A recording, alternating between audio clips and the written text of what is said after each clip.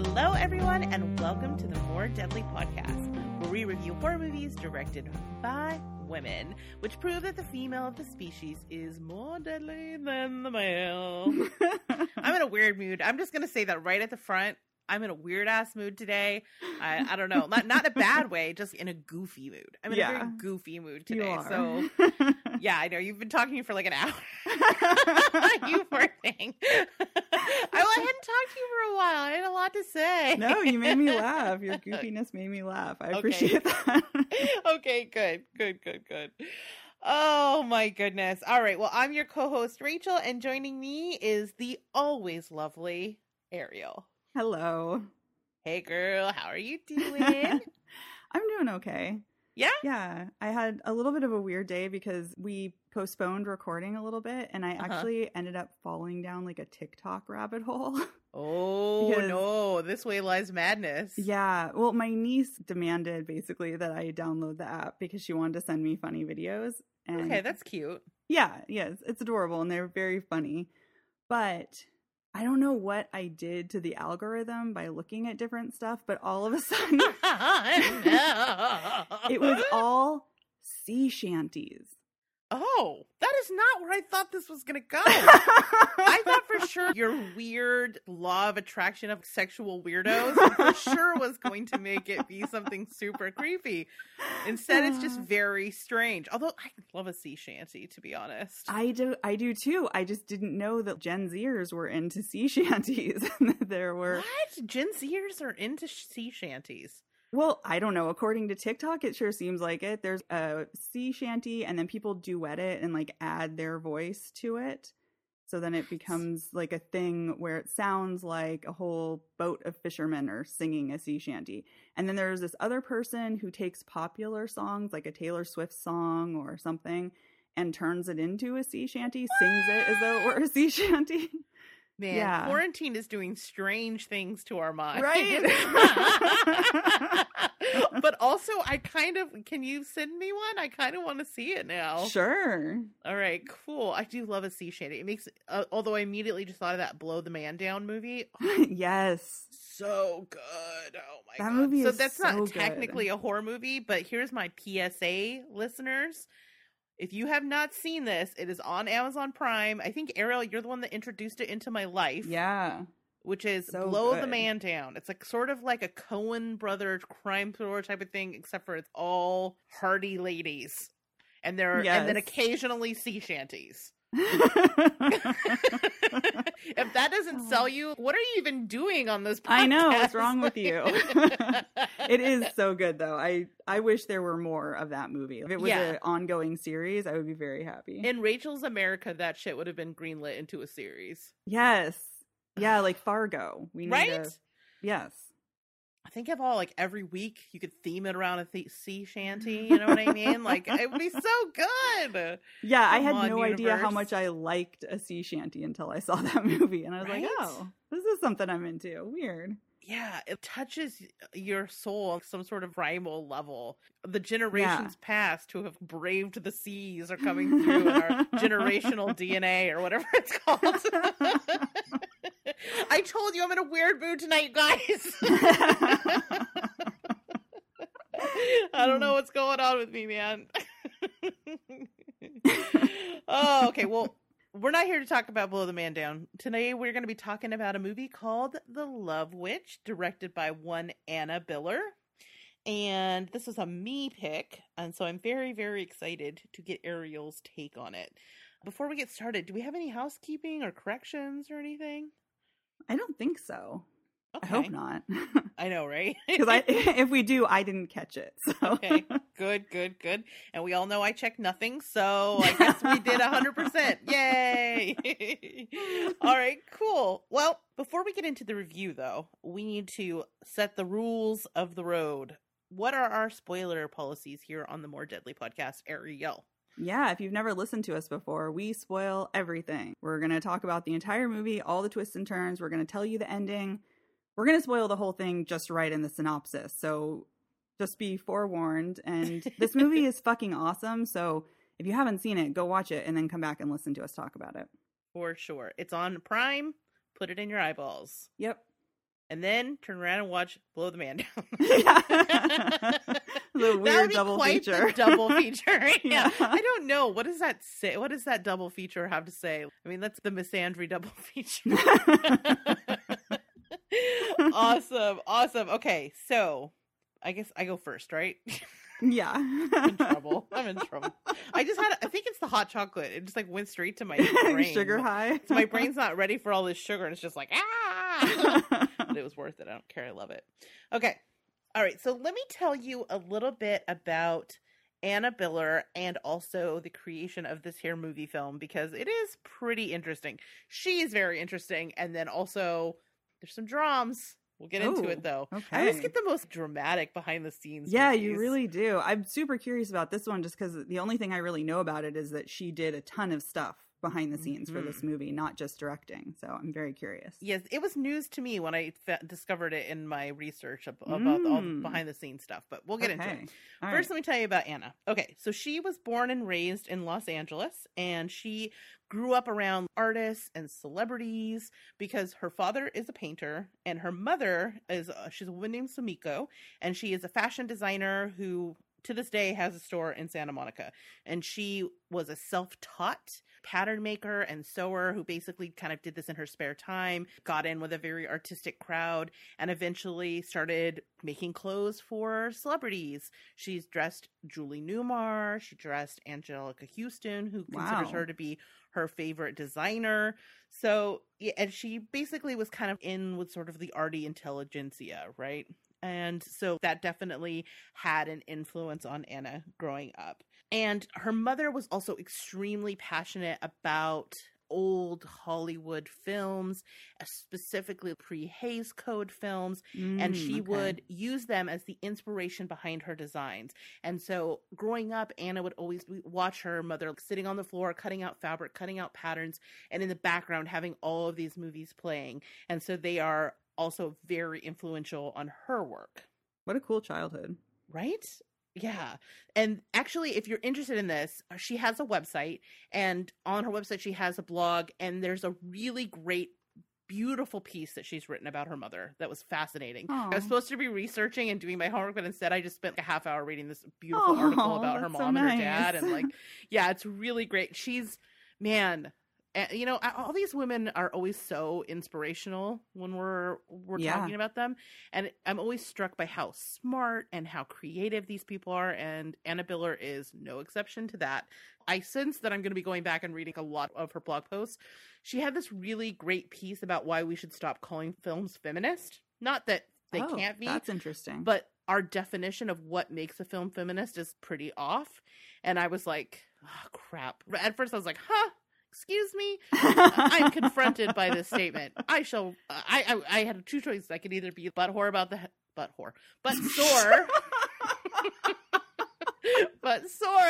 headline, or I could, actually read the article and see if she had a point. And as it turns out, she did.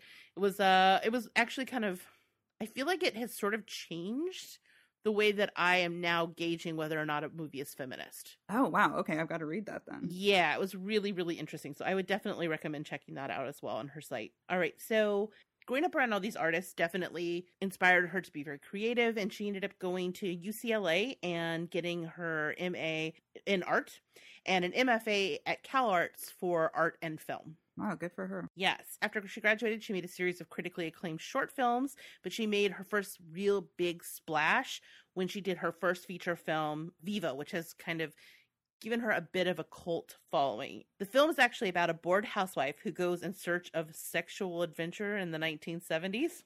Ooh, okay. Yes. It premiered at the International Film Festival of Rotterdam and won the Best of the Fest award at the Boston International Film Festival.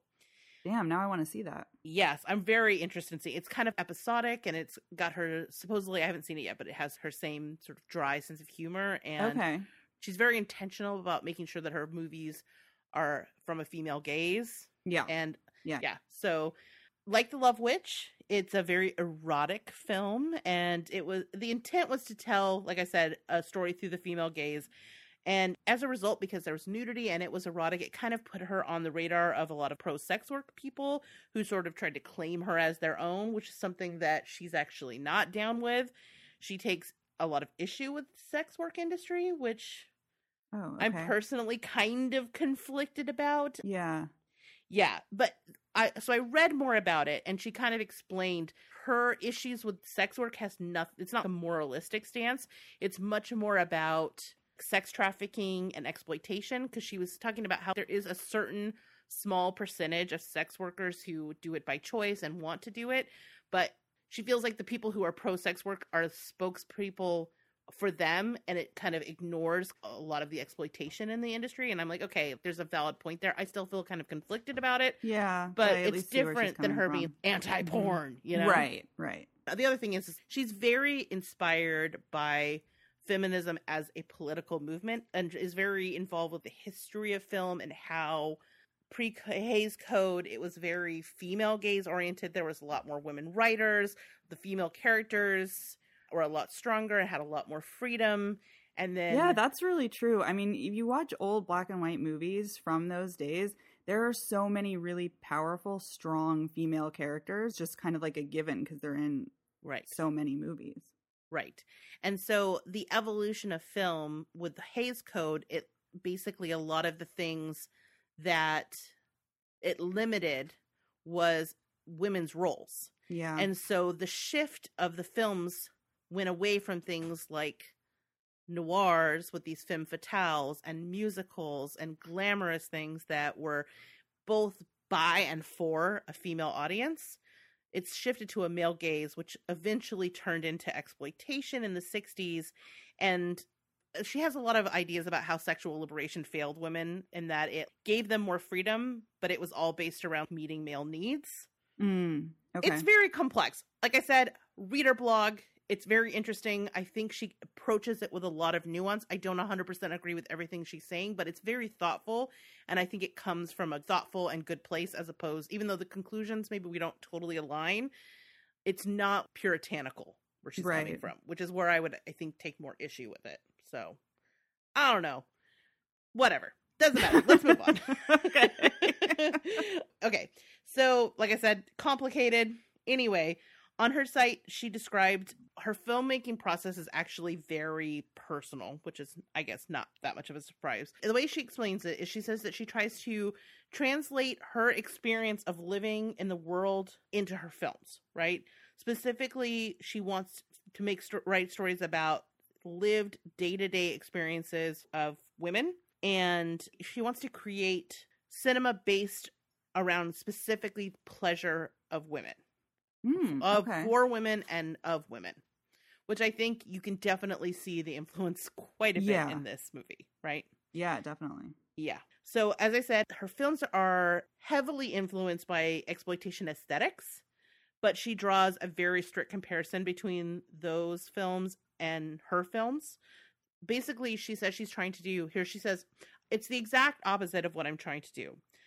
That stuff is interesting in the history of censorship, but they're often just really bad movies. I'm in conversation with earlier movies, and my own fantasy is about being a woman and overthrowing patriarchal oppressions that I face in my life. I can't get into the mind of a male producer in the 1960s who's making exploitation, because those films were made for men's pleasure. They didn't include women as a viewer or a spectator, whereas a movie like Marnie does. I don't really have a connection to exploitation because I just see it as a precursor to pornography. I am in conversation with the pornography that's all around us. Oh, that's interesting. Right? That's what I'm saying. Like I said, I don't always totally agree with everything she's saying, but I feel like it comes from a real personal philosophy and a lot of thought. And thoughtful. Yeah. Yes. Which I find to be very interesting. And I don't have to 100% align with everything and still be of course, very compelled by the thought process. It challenges me in a way that someone who has diametrical views to mine doesn't. Like, I'm like, now we're in a gray area of nuance, and I'm kind of interested in exploring more of this. Yeah. So I found it confronting, but also very interesting to read her writing. So, and I think you would too. So perhaps she's best known for how much control she likes to have over her films. I mean, it's extraordinary. But so, for instance, on The Love Witch, she did pretty much everything. She wrote, directed, edited. She wrote and composed original songs. She created all the art for the movie. She created the sets. And she even patterned and sewed all of the costumes. Holy crap. I thought she designed them. I did not know she also made no. them. She had like a little closet that she sewed in. She wanted to get an assistant, but it was so small she couldn't fit an assistant in the closet. So she just did it all herself. Because she was hoping she'd have someone who could do hems and ironing. Nope. Oh my God. Physically could not fit someone in there. Yeah. So this is, again, a part of her overall filmmaking philosophy. So this is, again, from her site. She says, what she's trying to do is create, quote unquote, proper art, in that it's basically comes from a definition from, I think, Joyce about what proper art is. So it's not moralistic, but what qualifies as true art. She said, I try to control everything that goes into the film frame. Thus, in my work, I am trying to do something most unusual, to create, quote unquote, proper art films masquerading as popular films. So while I'm quoting genres, I'm using them not as a pastiche, but to create a sense of aesthetic that arrests and to insert female point of view. Okay. She's very academic in the way that she writes and the way that she thinks, which I think is very interesting. It's very interesting. But I mean, I have a lot of respect from somebody who is willing to work that hard to make their vision come across on screen. It's very impressive. Definitely. So it's interesting that you say that. Oh, so dear. the movie took about 8 weeks for principal photography. Oh, but that's the not very long. production, including pre-production and post-production, took 7.5 years. Oh my God. It makes so much more sense now how she was able to get it all done. Gotcha. Okay.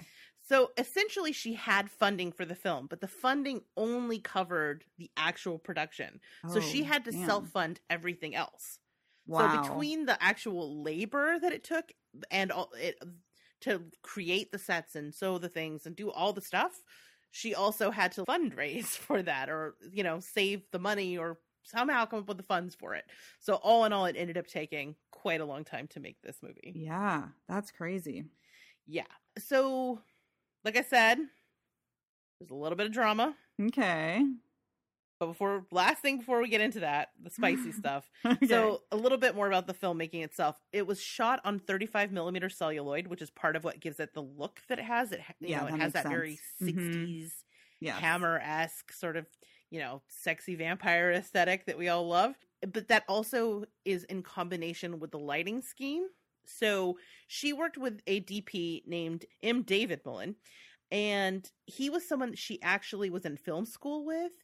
And he was someone she wanted to work with him. She was determined to work with him because she had worked with him before, and she knew that he actually understood the way that the lighting is done for these. It's a dying art, essentially. Basically, everybody now wants very naturalistic looking art, and the way that the lights are set up for this is they use the lights to create layers and depth of field. Okay, but it looks staged. It intentionally looks staged. So, and it was something that came out of the black and white film era, essentially. And so people don't really study it anymore. They don't want to do it anymore. They want everything to look very real. So she was determined to work with him. So she asked him time and time again to do the film, and he turned her down. Finally, she wore him down, and he agreed, and they made the film together. Are you surprised that she was determined? I'm not. Yeah. That feels very on brand. Yeah, from everything I've read about her.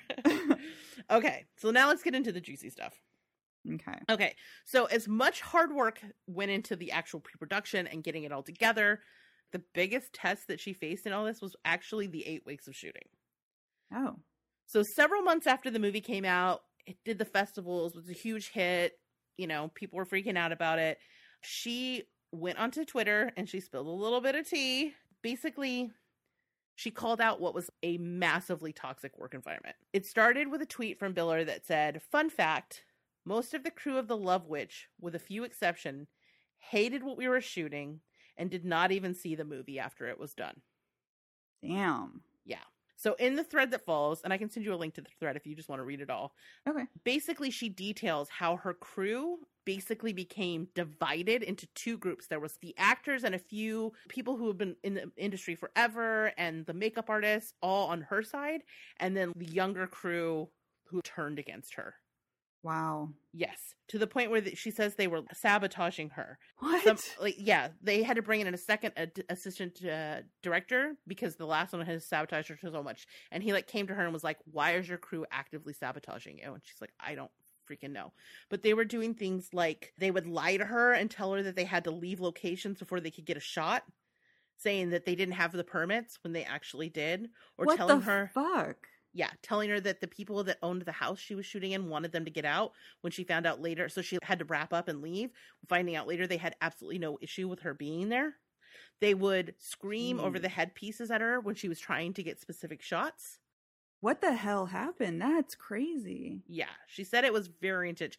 When people asked her, why do you think this happens? She thinks that part of it was that they did not appreciate taking orders from a woman. Yeah. And part of it was that she is extremely controlling about what was going on, and they didn't appreciate that, which I think that makes sense. Yeah, that does. That tracks. What's interesting, though, is there are a lot of other women directors in the thread as well who talk about having similar experiences on set. That is not surprising. Yeah. The other thing she said is she would catch her crew members crowding around the monitors trying to sneak peeks at the naked actors. Wow. Yeah. Way to go, guys. That's awesome. Fuck. Yep. Super, super creepy. But despite all that, she still gave everybody who worked on the show, she didn't need to, but she gave everybody credit in the movie. Well, I mean, that's being the bigger person, I suppose. Yeah. Well, they may have been dicks on set, but Biller got the last laugh. That's true. Yeah. It was a huge critical success. She's won awards for it. She's certainly earned her name for this. You know, she's developed a pretty intense fan base. You know, she's kind of still sort of underground, but people that like Anna Biller really like Anna Biller. Mm-hmm. And she's talked about her next project. Again, you can read a whole article about the history of the movies that inspired it. She calls it her Bluebeard film. Okay, what does that mean? Okay, so Bluebeard, I guess, would take wives and then murder them. I don't know. Oh. The pirate, right? Guess I didn't know anything about pirates. Yeah. I guess. So, but basically what it is it's a woman in peril kind of film. And it's about a woman who falls in love with this extremely charismatic man, and then right after the wedding finds out that he's actually a sociopath and is dangerous and might try to kill her. And it's influenced by movies like Marnie, Gaslight, and Shadow of a Doubt. Oh, a movie that we have watched for the Zombie Girls. I'm in Marnie and Shadow of a Doubt. Sign me up. I want to see that. Like, we've got some Ariel bait here. Opening day, Ariel's gonna be like, "Let me in. I need to see this movie." So yeah, that's what I have about Anna and the movie. That was awesome. Was that good? Yeah, that was really good. That was fascinating. Good. All right, well, tell me about this movie. Yeah, sorry, I'm just stuck thinking about what dicks those dudes were. I know, right? Yeah. Part of me was just like, well, I mean, if everybody's against you, is it you? But I mean, that's not the best response, admittedly. Right. But it crossed my mind, if I'm being honest. And so then to see sort of those stories corroborated, you know what I mean? It was good for me to see, so I wouldn't have that little doubt in my mind. But also it kind of reinforced the importance of solidarity, people telling their stories. It would be easy for me, for someone who would believe normally, but there was that little doubt in my head. So like I said, the importance of telling your stories, you aren't just telling your story, but you're also validating other people's stories. Yeah, that's a really good point. You know? So, yeah. And I was just kind of like, well, I told you I'm on a tire slashing spree. I'm going to get their tires too. Metaphorically. Right. Of course. Yeah. I mean, I'd have to leave my house to slash tires. So. I suppose that is true. So quarantine is keeping your tires intact, jerks. Thank the quarantine. Okay. So The Love Witch. This is a film about a young woman named Elaine who's on her way to a small Northern California town to start a new life after the death/murder of her husband. Mm-hmm. So when she arrives, she rents an apartment in this beautiful Victorian house, and she meets the house's interior decorator, who is a woman named Trish, and they sort of become friends. Elaine is looking for love, and she's a witch, so she performs a ritual to find a new lover. And then right away, she's in a park and she meets Wayne, who is a professor. And they sort of have this weird instant chemistry. And he ends up taking her to his cabin where she cooks him dinner. And she drugs him. And as you do. As you do. The two of them have sex. But then Wayne becomes super emotional and clingy, which Elaine just hates. But it's okay because he ends up dying in the middle of the night. So it all works out. Heart. Oh, yeah. Wayne. So Elaine buries his body on the grounds of his cabin, and she also buries with it a witch's bottle containing her own urine and used tampon. Yep. There's a couple lines about the tampon that killed me. Yes. So funny. So after this, Trish, her interior decorator friend, goes out of town, and Elaine invites her husband Richard over for dinner, and she serves him a potion and does this interesting dance to seduce him. And they end up getting it on, but then Richard becomes obsessed with Elaine. So she leaves him, and then poor Richard ends up killing himself. So while this is all happening, though, somebody from the university reports Wayne, the professor dude, missing, and that starts a police investigation that leads them to Elaine. Elaine meets the two detectives who are investigating her case, and she becomes infatuated with the lead detective named Griff.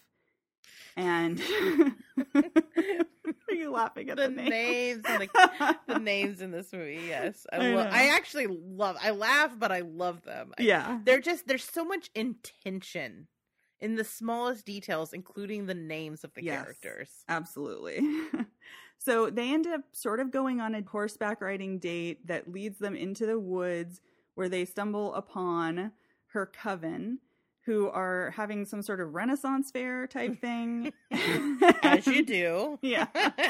And they end up having a faux wedding where they dress them up in, Renaissance clothing. So that happens. Yes, of course. And then Elaine and her coven later end up doing a love ritual for her and Griff.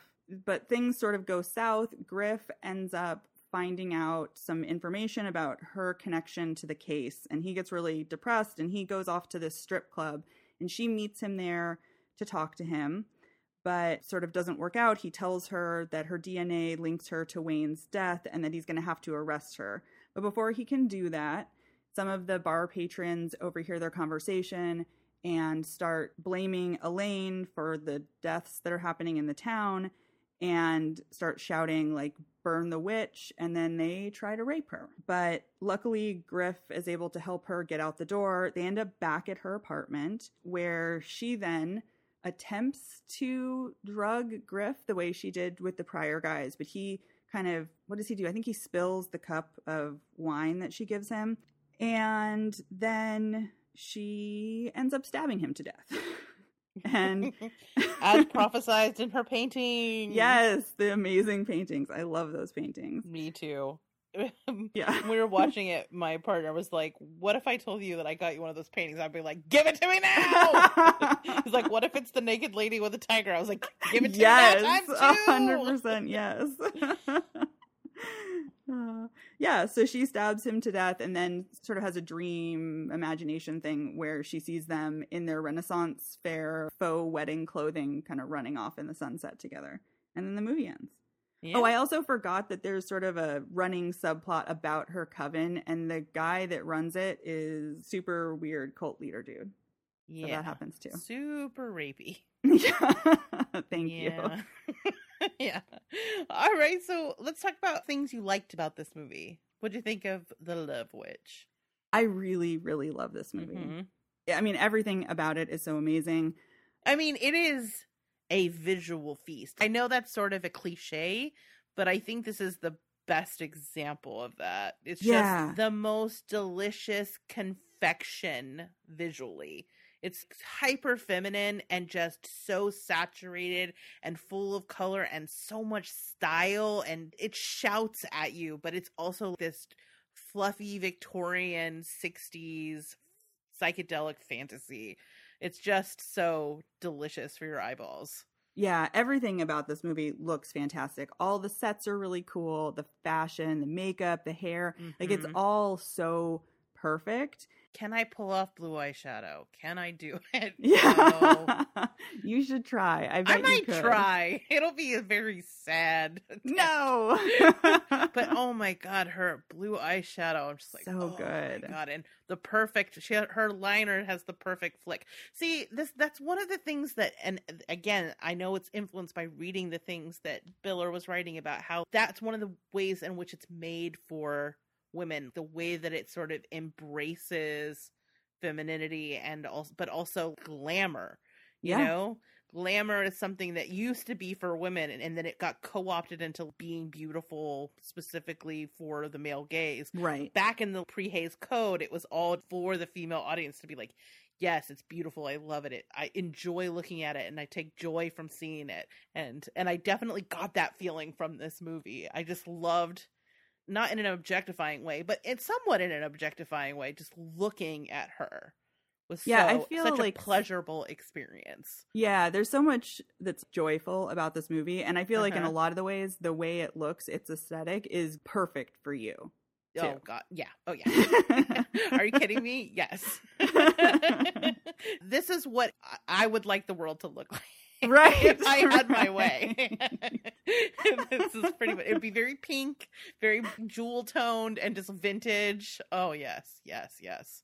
Yeah, and I love how detailed all the vintage stuff is, right? When she first arrives, that vintage suitcase set, my grandma had that suitcase set, and it was in blue, but it was that exact same set, and I remember it from when I was a little kid because she still had it. I wish I had it. But I actually have the red train case.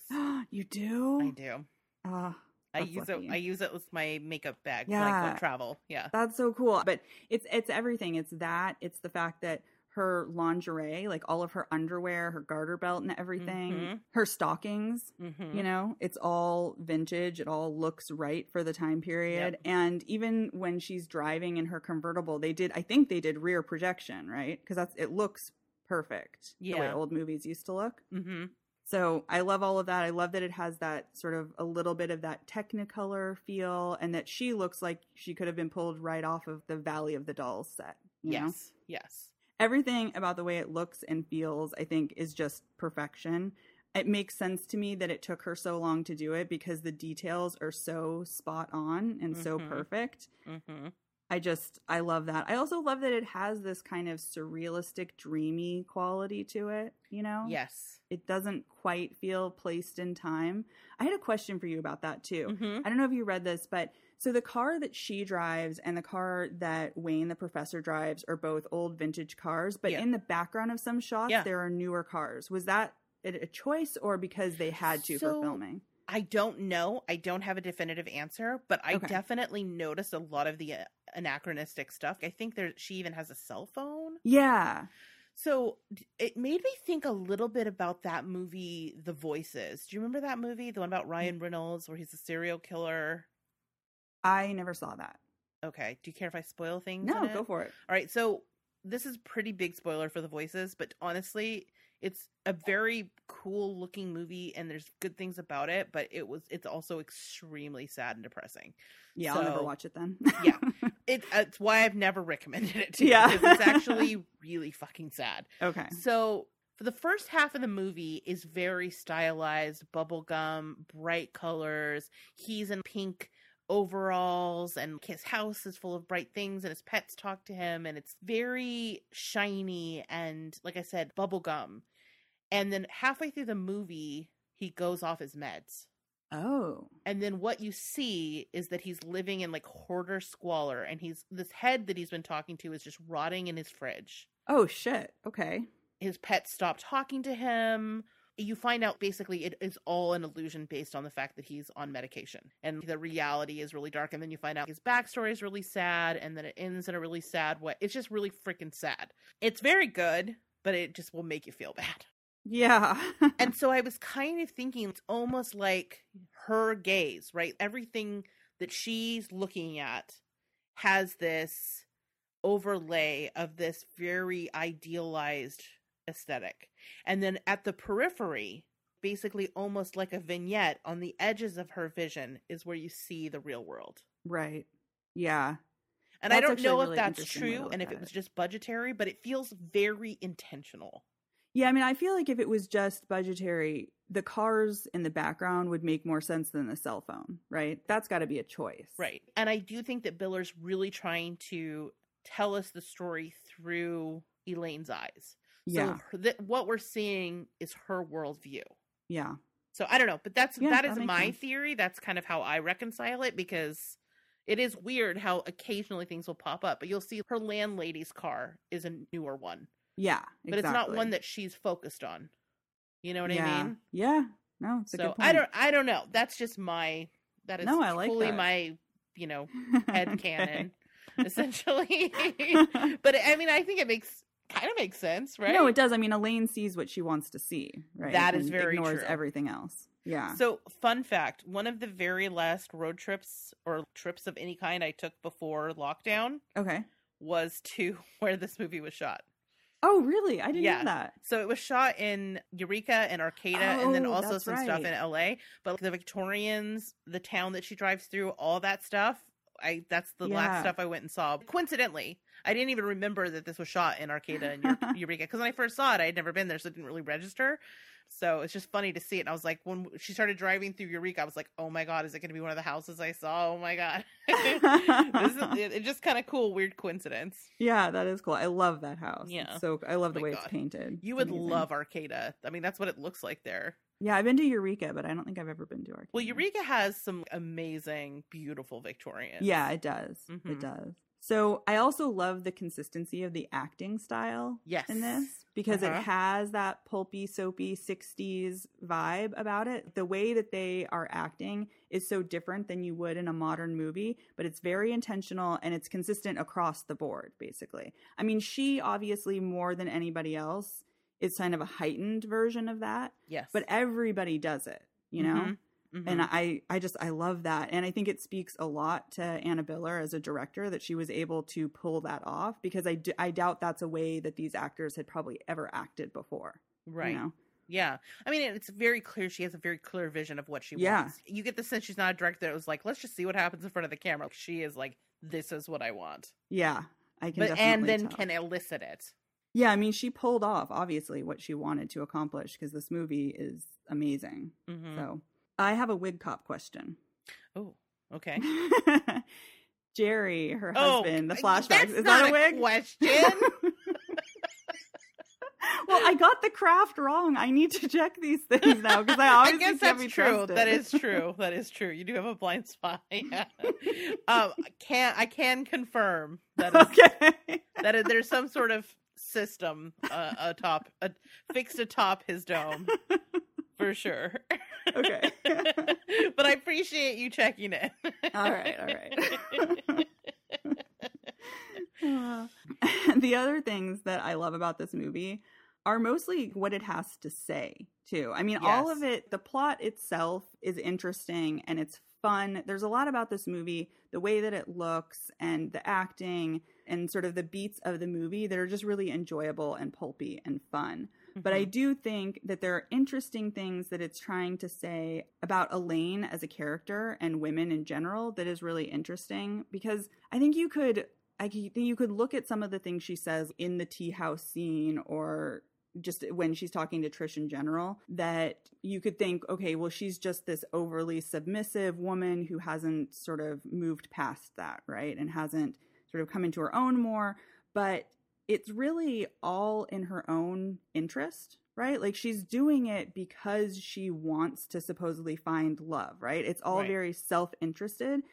And she only wants to please a man in so much as she can get what she wants out of them. And she's sort of created this version of herself that is designed in part for male pleasure so that she can get to that end. But she's also really a predator, right? Yeah. And I just think it's so interesting, because when you see characters like this in other films, I think you immediately think, well, she lacks agency, except in this situation, she 100% doesn't. And I think that's Right. a really interesting, point to take. Yeah, I also feel like everything she's saying is less about women than it is about an indictment Yes. about men. Yeah, and you really see that clearly in her speech at the end when she's Yes. talking to Griff at the bar. Right. So when she's co-opting these very regressive attitudes, what she's actually insinuating is that this is who men are. Yep. So I Exactly. think that is kind of what separates it, is that the agenda of the dialogue, the agenda of what the story is actually trying to tell has much less to do with her buying into the patriarchy as it is sort of exposing some shit about the patriarchy. Yeah, I think the movie does a really good job of showing that to you. And then, like I said, in that scene at the bar, it really just brings it home where she says things like, you think your way is a superior way to live, and men make us work so hard for your love. Mm-hmm. But if you just love us for ourselves, everything would be fine, but you won't do that. Right. And I think that she says something about how her whole life men have tossed her in the garbage, and the only time they've treated her better than that is when they wanted to use her body. And I think it's so interesting in that scene because that's exactly then what happens, right? They attempt to rape her. So anyways, yeah, I just think all of those things that she says are really interesting and kind of distill the entire movie down into just a few sentences. If you didn't get it watching it, you're gonna get it after that part. Yeah. I mean, this movie is very aggressive in its politics. Yeah, it really is. I also love that she talks about finding power in witchcraft, you know, and that she can, I think she says something about that she uses witchcraft so that she can take power from men instead of the other way around. I do think it's interesting, though, that her coven is led by a man. Yeah. Who is a sexual predator. Yeah, he's fucking creepy. Well, I mean, I think it's implied that there's a gang rape that occurs.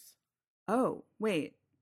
Did I miss that? The reason she flinches around him is that when we do see these flashbacks, when she's you're being right. indoctrinated into the coven, there's a gang rape right that in occurs. Those early flashbacks. Yeah, you're right. You're right.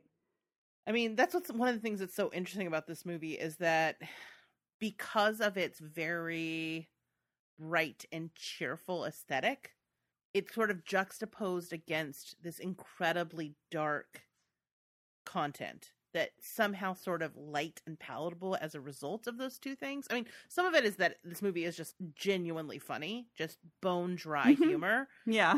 But then it also includes content, like I said, gang rape, murder, mental illness, all kinds of things, lots of really upsetting politics. And yet it also at the same time feels very light and breezy while being very, very, like I said, aggressive and unflinching in its politics. Yeah. It's just it is such an outlier of a movie in so very many ways. What I think is so interesting about it is it's not just aesthetically artistic. Like a lot of movies, if it's very artistic, the aesthetics of it is what makes it stand out, or it has some really complex plot. And I don't think the plot is that complex, but I do think that there's, in addition to it looking really great, there's a lot of depth that the more times you watch this movie, the more you can kind of pick up and the more that you sort of decode, because it's also a little bit obtuse. Yeah. It's obscured. The first time you watch it, you're kind of like, okay, I know there's more than what's happening on the surface, but I don't quite understand it. But the more you revisit it, the more you unpack it, you realize that there's so much more going on below this sort of basic plot line. Yeah, no, that's a really good point. Because it's wrapped in symbolism and also these very brief flashbacks that the first time you see them, they can go by easily. Yeah. But the more you kind of start to recognize what's happening in the paintings and things like that, it kind of unveils itself to you in a really interesting way.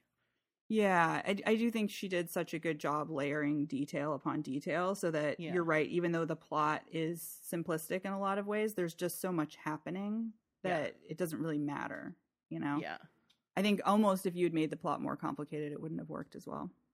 Okay, so the other thing I want to talk about that I liked was the music in this. So it's largely from old scores by Ennio Morricone?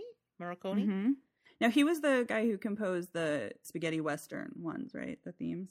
So yes, Ennio Morricone. So he did the spaghetti westerns, which of course had extremely iconic scores. Yeah. Now these are not from any spaghetti westerns, I believe, but whatever. He's obviously very talented.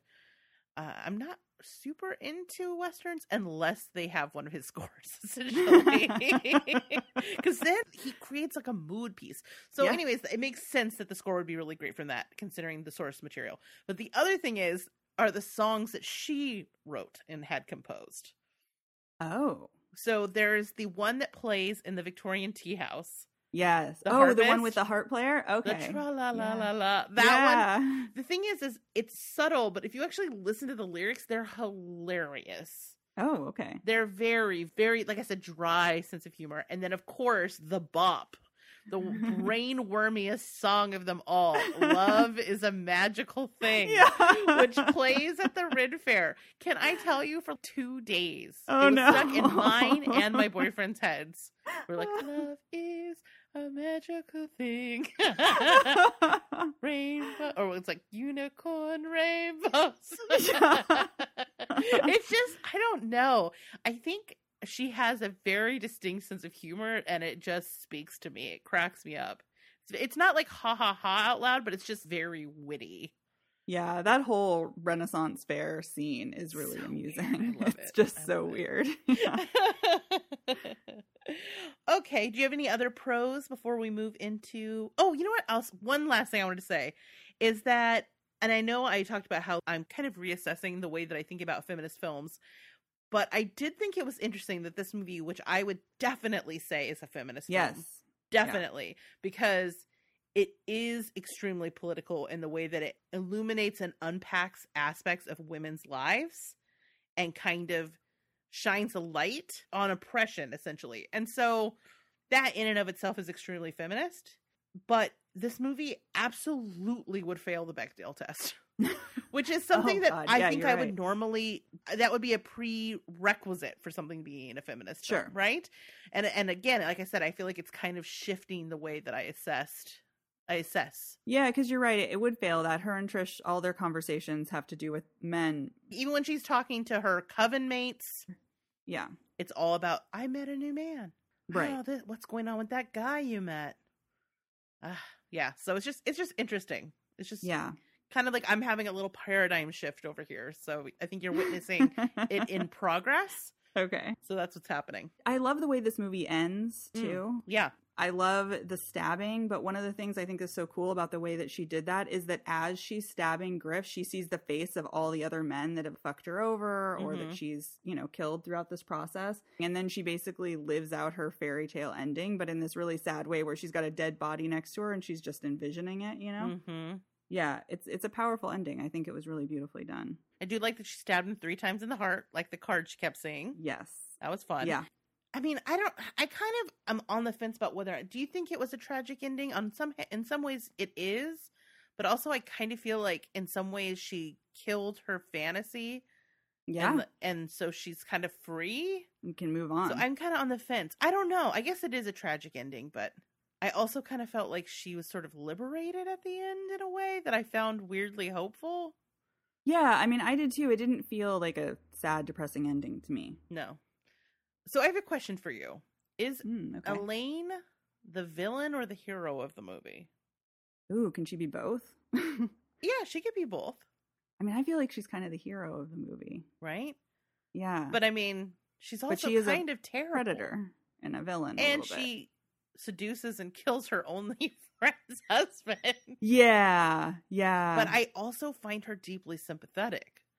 Right. No, totally. And the stuff with Trish is, I mean, that's all really interesting. Like the scene where Trish, comes into her room and dresses up like her, like single white females her. I mean, yeah, it's like she's not unwilling to hurt other women to meet her ends. Yeah. But yeah, there is something still likable about her. You want her to win in the end. And I do think that there's something being said there about how these toxic ideas that are forced onto women also really hurt women's relationships with each other. Yes. They have that fight and she starts calling her like skank, whore, slut, bitch or something like that. So I think that there are just all these things that the director is trying to touch on. And I think I find her somewhat sympathetic, but she's not a pristine hero, No. Which is totally fine. She's an anti-hero. Yeah. Yeah. Absolutely. All right. Cons. Anything didn't work about this movie for you? Not really. That's totally fair. I have kind of a minor criticism, but it's just that this movie is long. Yeah, and it is this long. might tell you more about me than it does about the movie itself. And I do think that there are times where you lose momentum and it meanders a little bit. Okay. The kind of mitigating factor, though, is that no matter if the story is kind of slowed down or you kind of feel like a little lost in it, it's so pretty to look at. It doesn't really matter. Yeah. You always have something lovely to look at. Right. So, I mean, that's kind of really my only con. Yeah, I mean, I can see where you're coming from. I can tolerate, I think, longer movies than you tend. Sometimes you get frustrated when I don't, but I can see where that is. The only other thing I can think of is just that this movie, while it is really fun and has that sort of 60s pulp aesthetic going on, I can see it not working for some people. For it's a sure. very specific This is not style. a crowd pleaser kind of Yeah. movie, but Yeah. the movies that we like rarely are. That's actually really They true. can't all be freaky, okay? I think that this movie has so many good things going for it that if you can tolerate the sort of really specific styling of it, that you'll enjoy it, because it's just a feast for your eyes, like you said, and it has so many interesting things to say. And it's not really like anything I've ever seen. I mean, obviously there are a million reference points to time period and other films, but I do think it's unique, you know? Yes. Oh, absolutely. It's a very odd film. Yeah. But in a good odd. way. Like, it's an outlier film. Like, not odd's not the right word. It's an outlier film. Yeah. Yeah, I don't know. I really like it. I feel like I could continue talking about it forever. I'm drawing a line because I could really rabbit hole on some shit. But I'm taking, as the person who edits the podcast, I shall take mercy on you. Yeah, because I feel, there are so many scenes in this movie, like the scene where her and Trish are fighting, or even the Renaissance Fair scene where you could talk about that court jester for like an hour. Yeah. There's just so much happening. You know what? The court jester, maybe, did you ever see that movie, the Ken Burns film about the priest? He like lives in that walled city and the town turns on him because he has sex with someone and the nun's obsessed with him. The nuns go into like a sexual frenzy. It's a Ken Burns movie? Yes. No. Is it not Ken Burns?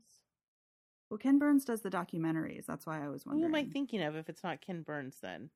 I don't know. It has Vanessa Redgrave, The Devils. Oh, wait. Is that the one that Ken Sarah Russell, watched? not Ken Burns. Okay, that makes so much more sense. You're like, the Civil War documentary? Yeah. No, Ken Russell. Sorry. Okay. Is that the one that Sarah watched for her shame hole last year? It probably. Yes, it has. The I Oliver watched Reed that movie. You did watch it? Yeah, where Vanessa Redgrave, she's really young and she plays a nun, and there's lots of weird sex stuff happening. Yes. That movie is fucking weird. That movie is so weird. But that scene where they go into the forest and they find the Ren Fair, for some reason, it totally reminded me of the beginning of that movie. When they first get into the little town or whatever, and there's the festival going on and everybody's just losing it over the priest. Yeah. I mean, it's Oliver Reed. So, what are you going to do? That movie is so weird. He's my problematic crush. I know, he's terrible. Oh, really? Oh, God. Yes. He does things to me. I don't know what it is. It's the mustache and the dad bod. I don't know. know. No, I can see Jody that. gets it. Jody and I, we understand. We see each other and our weird sexual attraction to Oliver Reed. I remember on the Splattercast, we had an Oliver Reed month. Oh, wow. Yes, and we watched a bunch of his movies, and I was just like, listen, I know he sucks, but he could fucking get it, dude. Yes, he could fucking get it. It's not okay. I know a little bit about why he's terrible, but I kind of am just like, he's dead, it doesn't matter. Yeah, I didn't know he was terrible, so we'll just... I mean, he's a dude from the 60s, and... Yeah, that's fair. But it's not like... I mean, what are we can't cancel him now. He's dead. So, like, let me have this. Can I fucking have this, please? Yeah, Oliver Reed. Whew. I mean, Anyway. let's be honest. You have slightly more problematic crushes, so we can let you have Oliver Reed. You know what's crazy? Beerly and Markle stayed in that room. Uh-huh. They never said a single thing What? about the pillow. I didn't either because I was waiting for them to be like, That's so funny. why do you have a pillow with Vladimir Putin riding horse shirtless on it? Like, I would ask. But they never did. It just went That's so unmentioned. weird. I would 100% For 10 ask. days. 10 days they were in my house. No one asked about the shirtless pooty poot. What? That's more shocking than having it, is someone not asking about it. Maybe they were nervous to ask you. If I could turn back time, I would have opened that present on Zoom. Because I know my face must have been hilarious. The last thing I expected to come out of that package from me was a sequined pillow with Vladimir Putin on it. Rachel, it was torture because I didn't want to tell you it was coming because I wanted it just to be a complete surprise, but it sat in Lithuanian customs for over 2 months. Over 2 months. Oh my, it did come quite a bit after my birthday. And then I think I was like, who the fuck sent me this? Whoever you are a genius. But yeah, the first time I've had house guests since you sent that to me, not a word. Weird. Not a single peep. Nobody mentioned Sequin Putin. I mean, maybe I need to move it out to the living room. Come on, somebody Right? say something. Except for I feel like I would give it away by constantly eye darting at it. Like, Right. is someone going to say something? It's such a great conversation piece, though. Although maybe it's better they didn't ask, and now they have to live with the question in their mind. Yeah. Why does she have a sequin shirtless Vladimir Putin pillow? Yeah, maybe it's something they secretly talk about. Right? They're like, Rachel's getting weird in her old age, man. She's getting real weird. I mean, She has said "dos vidanya" to her sanity. All right, enough of this madness. yes. Okay, cool. So I guess that is it for our review. Yes? No? Maybe? Yeah. So? Okay, cool. Yeah. All right, awesome. Well, we definitely want to know what you thought of this movie, or if maybe there's a movie that you've been dying to hear us talk about. Whatever the case may be, you can drop us a line at rachel@zombiegirls.com. If you enjoy the show, review us on iTunes. And yeah, if you're looking for something to watch tonight, you should head over to the Zombie Girls website and check out our VOD calendar, which has all of the upcoming horror movies and horror adjacent movies that are coming out on video on demand, but also on the streaming services, so you can find out what's good. And let me tell you, I updated it today. Shudder put out its list of movies for the next couple of months, and there is some good stuff that we will most definitely be covering on More Deadly. So many awesome looking woman directed films hitting Shudder So in the next exciting. couple of months. But I'm not going to tell you what they are because I want you to go look at them on the calendar. And then also, for those of you who are patrons, if you're not a patron, you should head over to our Patreon. Check it out. Become a patron. It's dope. It's where all the cool kids are. For instance, the cool kids are going to be hanging out with us after the credits. We're going to be talking about love spells. Wow, chicka, wow, wow. So that'll be fun, right? Yeah, you got to join us. Yes. You got to join us. It's the law. You don't want to break the law. Anyway, I know I'm out of my mind tonight. I am out of my freaking gourd. Ariel, rescue me from myself. What are we watching on the next episode of More Deadly? All right. So the first 2 weeks of 2021 have been a trying time. It's been a very stressful couple of weeks. Yes, So- yes. We are going to be watching something frivolous and goofy. Oh. We are going to be watching Buffy the Vampire Slayer, the What? movie. Okay. You know what? I have not seen that movie since the 90s. Really? Yes. I mean, I remember, obviously, Pee-wee's death. But Yes. honestly, that's kind of the only thing I remember from Oh, that I'm movie. excited. Okay, this will be fun. Yeah. Let's do it. All right, Buffy the Vampire Slayer. I'm into Yeah. it. And you know Okay. what? I think it's good. We need something a little light and fluffy. Yeah. Treat ourselves. Yeah. Definitely. Awesome. All right, cool. So I guess take us out. All right. Thanks, guys, for listening to our review of The Love Witch. It was a ton of fun. We hoped you enjoy it. And we also hope that you're going to join our Patreon and stick around after the credits to hear Rachel be super goofy. But otherwise, we will catch you back here in 2 weeks for our review of Buffy the Vampire Slayer. Bye, everybody. Bye.